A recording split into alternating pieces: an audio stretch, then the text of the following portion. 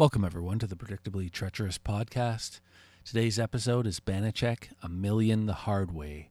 This is episode 4 of season 1. This episode was directed by Bernard L. Kowalski and written by Stanley Ralph Ross. The original air date was November 1st, 1972. Let's get right to the episode summary. When $1 million disappears from a display case in a busy casino during a commotion, Banacek is called in to investigate by the casino's Howard Hughes-type owner. The crime. So we're in Vegas. It's inside a casino. It's busy. There's couples visiting Vegas are lined up to get their pictures taken around a display with $1 million in 5 stacks of $1,000 bills by a photographer, Margot Kidder, wearing a red glittery one-piece swimsuit. The 5 stacks spin slowly on a velvet tabletop, and it has this plastic dome cover. There's a security guard, a hapless security guard, standing next to the display, and he's watching the couples and the money.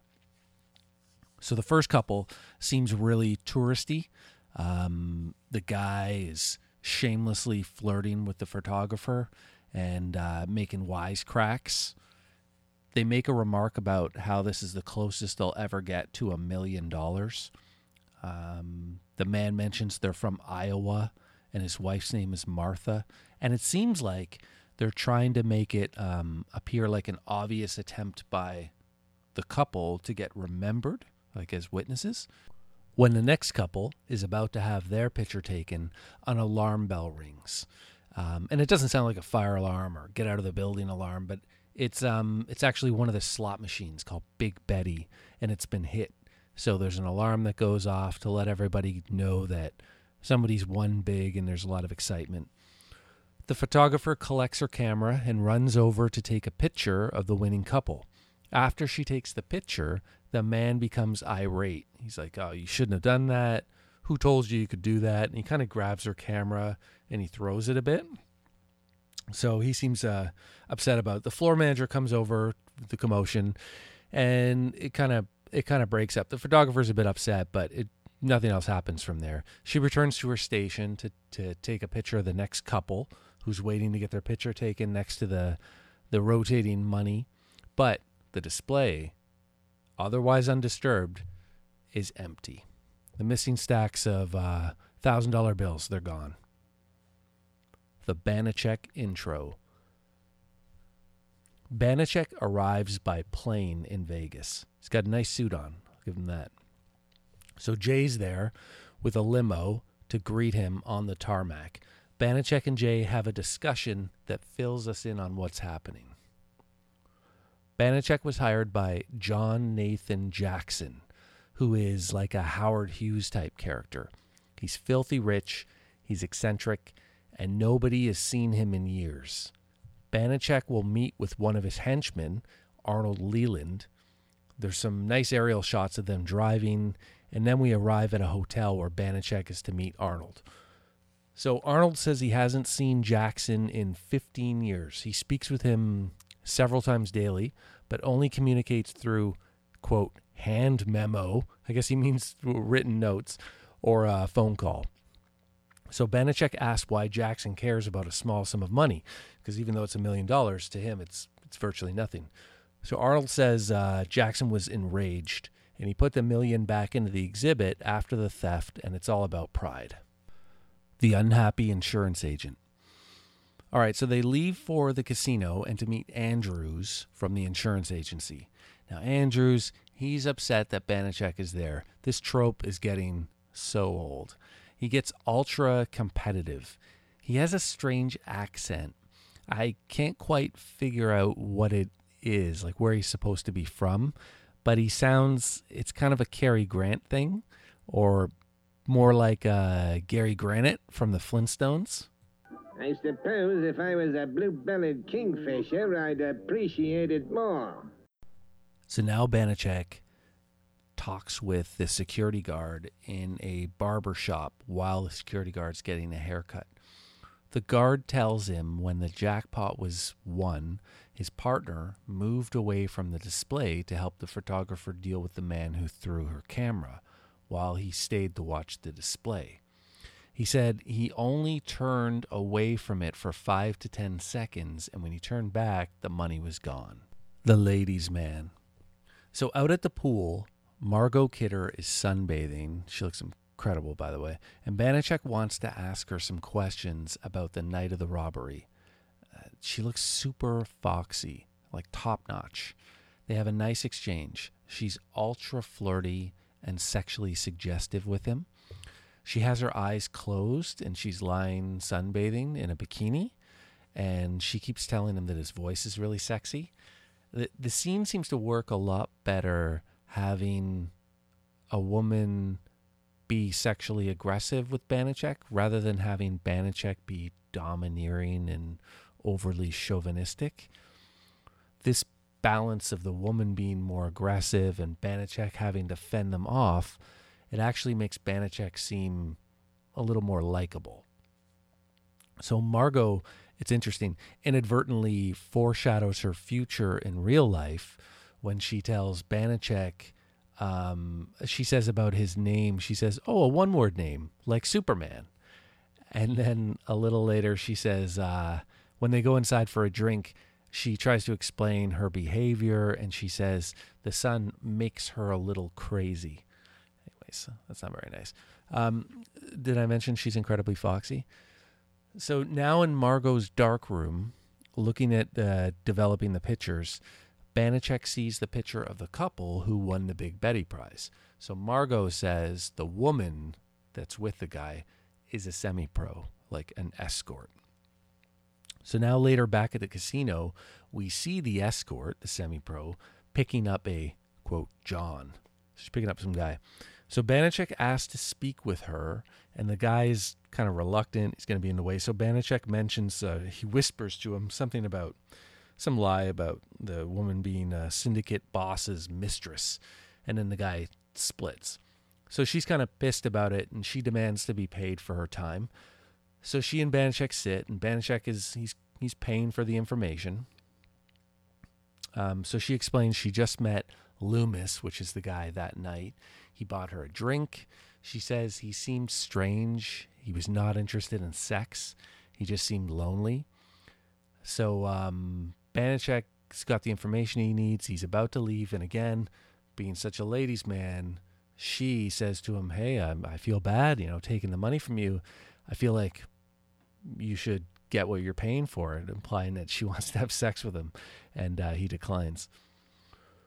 Okay, so now we're back in the casino. Jay is gambling at the craps table. I kind of like this gay. I kind of like this Jay gambling obsession thing. Jay he's good as like he's your everyman, like he's a schmuck.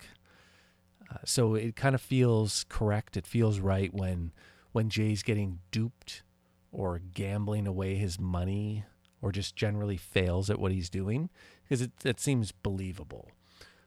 Especially in contrast to Banacek, who's meant to be like this overachiever, this Ubermensch, right? So Banacek asks him where Linda is, and Jay points to the showgirl's change room behind a door marked private. So apparently it's not locked, even though it leads right into the casino. So Banacek just walks right in, and then he coyly says, let's listen to the clip. Oh, I'm sorry. I didn't know there's anyone in here. Then why did you knock? Habit. It's actually a good little clip. So the girls don't seem bothered by him walking in at all. And one of the girls, named Trinket, who talks like Melanie Griffith with the little girl voice, very high, she flirts very heavily with Banacek. So Banacek asks Linda why she took the picture of Loomis on the night when the Big Betty was won and the money was stolen. She's a little offended, but he charms her. She says she was told by Larry Fields, the hotel press agent, to take pictures of anyone who wins Big Betty. They get the customer's release and put the picture in the casino newsletter, I guess because they want to promote when people win the big machines so that people will come in and want to play it. So now Banacek visits Frank Fields, good name, by the pool to confirm Linda's story. this is a good scene, actually. Several models in bikinis are milling about, waiting to have their picture taken by Fields. They work for Fields. Fields confirms Linda's story, but who cares, and says he was following orders from Leland, who was likely following orders from Howard Hughes, or whatever the guy's name is. So when Banacek is, anyways, this is the point. When Banacek is about to leave, Fields asks him to first take some pictures with the broads. He says he'll put them in the brochure and it will lend some class to the place. Actually, a really good clip. I appreciated this scene a lot. Mr. Banacek, could you do me a favor? Depends. Could you take a couple of pictures with the broads, maybe give the brochure a little class? Anything for the brochure. Oh, good. Hey, girls, this here's a friend of mine, Mr. Banacek. He's to take some pictures with you. Ladies? All right, Freddie, shoot pictures. Do it. Do you work for the hotel? No, actually, I'm a freelance male model. Great. See, the show needs more content like this. See, this works really well because it's silly. Banacek is like, there's an over-the-top, unbelievable attraction between women and him. A guy saying broads and that it'll lend some class in kind of the same paragraph. And the fact that Banacek is still a bit silly and he's arrogant, but he's not overly chauvinistic in, like, I don't know, almost he can be at times almost overbearing with women and sort of abusive. I don't like that aspect of it. I like when he's arrogant and cocky and aloof, and he's very confident. But yeah, so this works really well for me. They should do more scenes like this. So now we're entering that part of the episode, happens almost every time, where stuff happens. We don't know exactly what it all means, but Banacek acts like it all makes sense to him. And then at the end, we get the big reveal. So basically, over the next little while, Banacek talks to the guy who services the slot machines. He flies to L.A. for dinner with Linda and to talk to Loomis. Someone tries to kill him. He talks to Felix briefly, has a serendipitous encounter with the maid, and finally, we get the big reveal scene. The big reveal. So Banacek has gathered all the stakeholders around Big Betty. Andrews is there, Leland arrives with his wife, and Banacek begins the big reveal. Let's listen. You see, Loomis hit the Big Betty jackpot exactly when he was supposed to. The machine was rigged with a magnet on each of the wheels, and it was triggered by a powerful electromagnet, probably activated by Marvin Flanders. Loomis had picked up a girl named Betty Janis here in Vegas, but she wasn't part of the deal, just very clever window dressing to make him look like a weekend philanderer. He seemed like the classic cheating husband caught in the act, certainly not a key figure in a $1 million heist. And he almost had me believing him, until I saw a photo of what his wife looked like when she wasn't in bathrobe and curlers. Not sensational, but not as bad as she dressed herself down to be. I also saw a note on their wall calendar for the same date Loomis was out of town, plus a phone number. The area code was for Las Vegas, and the number was for this hotel. He begged everybody not to tell his wife where he was. Well, she knew where he was, all right, and she knew exactly what he was doing. They'd obviously been warned by someone I was paying them a visit, and they put on a very good act for me. Now, Loomis and Flanders were both engineers who had worked with electrical and magnetic machinery, so the slot machine rig was a piece of cake. It was easy enough for him to palm the magnets when he opened the machine for inspection after the heist. When the slot machine diversion was taking place, somebody, probably Marvin Flanders again, detonated $1 million. Detonated? You see, the bundles were detonated by a switch in a small radio transmitter hidden under the turntable and hot-wired to the turntable motor. The money, which probably had been treated with an explosive solution, went right up in smoke. But the case was totally empty when it was examined. No ash, nothing. As soon as the money was destroyed, almost instantaneously a powerful vacuum was turned on that sucked the smoke and ashes out through a narrow tube hidden under the turntable. It only took a couple of seconds. So you got that? All right. There's a lot of detail there. Basically, they incinerated the money and sucked the ashes through a vacuum. That's all you need to know. So some security guard or someone asked, why would they destroy the money? Which is like a totally legit question. Like, why would you do that? And Banacek doesn't really have an answer, at least not this time. I think he's getting there, So next we have the get. And Leland, right after this conversation, Leland leaves the room, the area, to phone the Howard Hughes guy and inform him. So Banacek follows Leland shortly afterwards. And then we see Leland, he's standing in an office, and he hasn't made the call yet. And Banacek confronts Leland and gets him to admit that it was him. So let's listen to the clip. There is one flaw in your theory, Mr. Banacek. That's right. How could a vacuum, no matter how powerful, suck up that much residue that fast? $1 million makes a lot of ashes. There wasn't $1 million in the exhibit. There were 5 stacks of what were supposed to be $1,000 bills. And what were they? Dummy stacks. I'd guess there were only 5 $1,000 bills. The remainder were new $1 bills, which had been hollowed out so they could put in the incendiary chemicals. Flanders must have done that. No, you did, Mr. Leland. And Loomis and Flanders. You rigged that sprinkler system to go off. And when everything was taken out of the room, you had to take that $1 million for safekeeping. Only you and Jackson had the keys. But what you put back were the phony stacks, which sat there for 3 months while you worked out the rest of your plan. How did you get to it? Someone downstairs just asked, why would anybody destroy $1 million? I've wondered about that. It doesn't make any sense unless someone wanted us to think it was destroyed, because that way we wouldn't know it'd been stolen. I've thought about you and your keys. Besides, you and your wife were the only ones who knew I was going to see Loomis. It had to be you who tipped them off. The $1 million is, I suppose, sitting in a safety deposit box in Switzerland. Lebanon. I could even tell you why you did it. $1 million is why. It's more than that. You knew you couldn't stay in this job very long. And probably couldn't get a good recommendation from your employer. He doesn't give recommendations. Also, your lifestyle isn't easy to maintain on unemployment insurance. You'd really need $1 million to keep yourself the rest of your life. I want you to know that Marcia knew nothing about this. Absolutely nothing. Strictly between Flanders, Loomis, and myself. So that's it.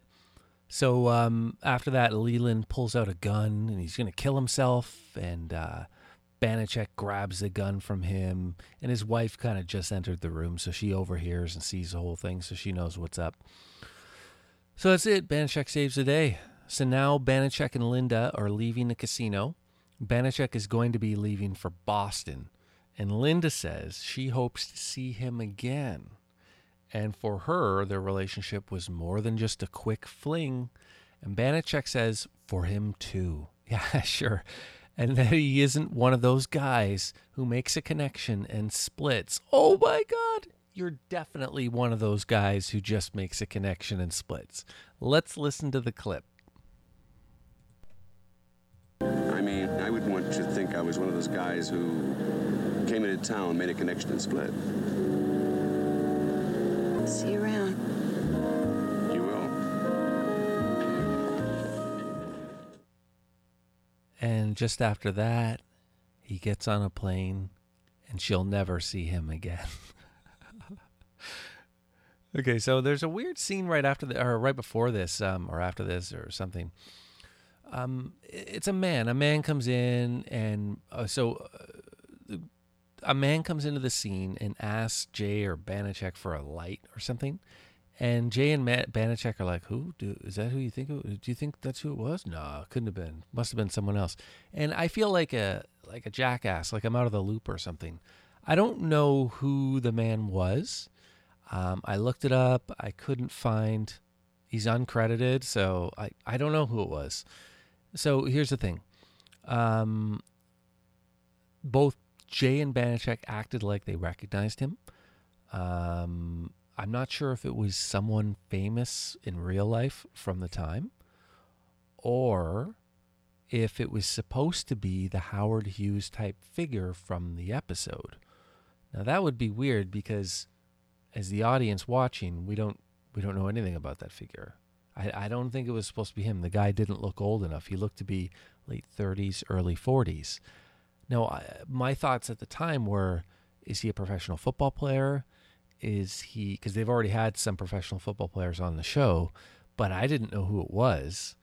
And I know a little bit of professional football, but that's much older than the guys I knew. So, but I don't think so, because he didn't seem that, I don't know. He just wasn't that recognizable. It wasn't clear to me. Like maybe he was supposed to be the Howard Hughes type guy, but there were some scenes that were cut from the show that would have clarified it. I don't know. It's a mystery. No information on the old internet about it, so I guess we'll never know. Nevertheless, so I want to say Margot Kidder was elite level sexy in this episode. That made the show. These shows, man, you get a really sexy co-star on it like that, and you're all set. And her chemistry with Banacek was very good. It made Banacek tolerable. It made him very tolerable. Unfortunately, I'm sure he'll revert to being obnoxious and chauvinistic next week. I also want to say that this was actually a really good episode. I really enjoyed it. It had the parts that I think make Banacek enjoyable, and it avoided many of the things that make Banacek annoying and unenjoyable. So the things that it did well is really sexy co-star, Margot Kidder. That was great. A really preposterous premise, like they stole money and vacuumed out the ashes and all this stuff. That was good. Also, I already drooled over it in the middle of this episode here. Where the guy said, "Broads, take a picture with the broads, lend some class to the place." Like that sort of silliness is awesome. They should just lace the episode with things like that, or at least have one or two scenes per episode where it's silly like that, and that works really well for me. All right, enjoyed the episode. It was a good one, a rare good one. So enjoy it. Thank you for listening today. Check out the show notes for this episode or any episode on my website at ptpod.xyz. The show notes contain the links to all my sources and products that were referenced in the episode. You can write a glowing review of my podcast on iTunes or Google Play. There are handy-dandy links in the menu on my website at ptpod.xyz. And you can support me on Patreon at patreon.com/PTPod.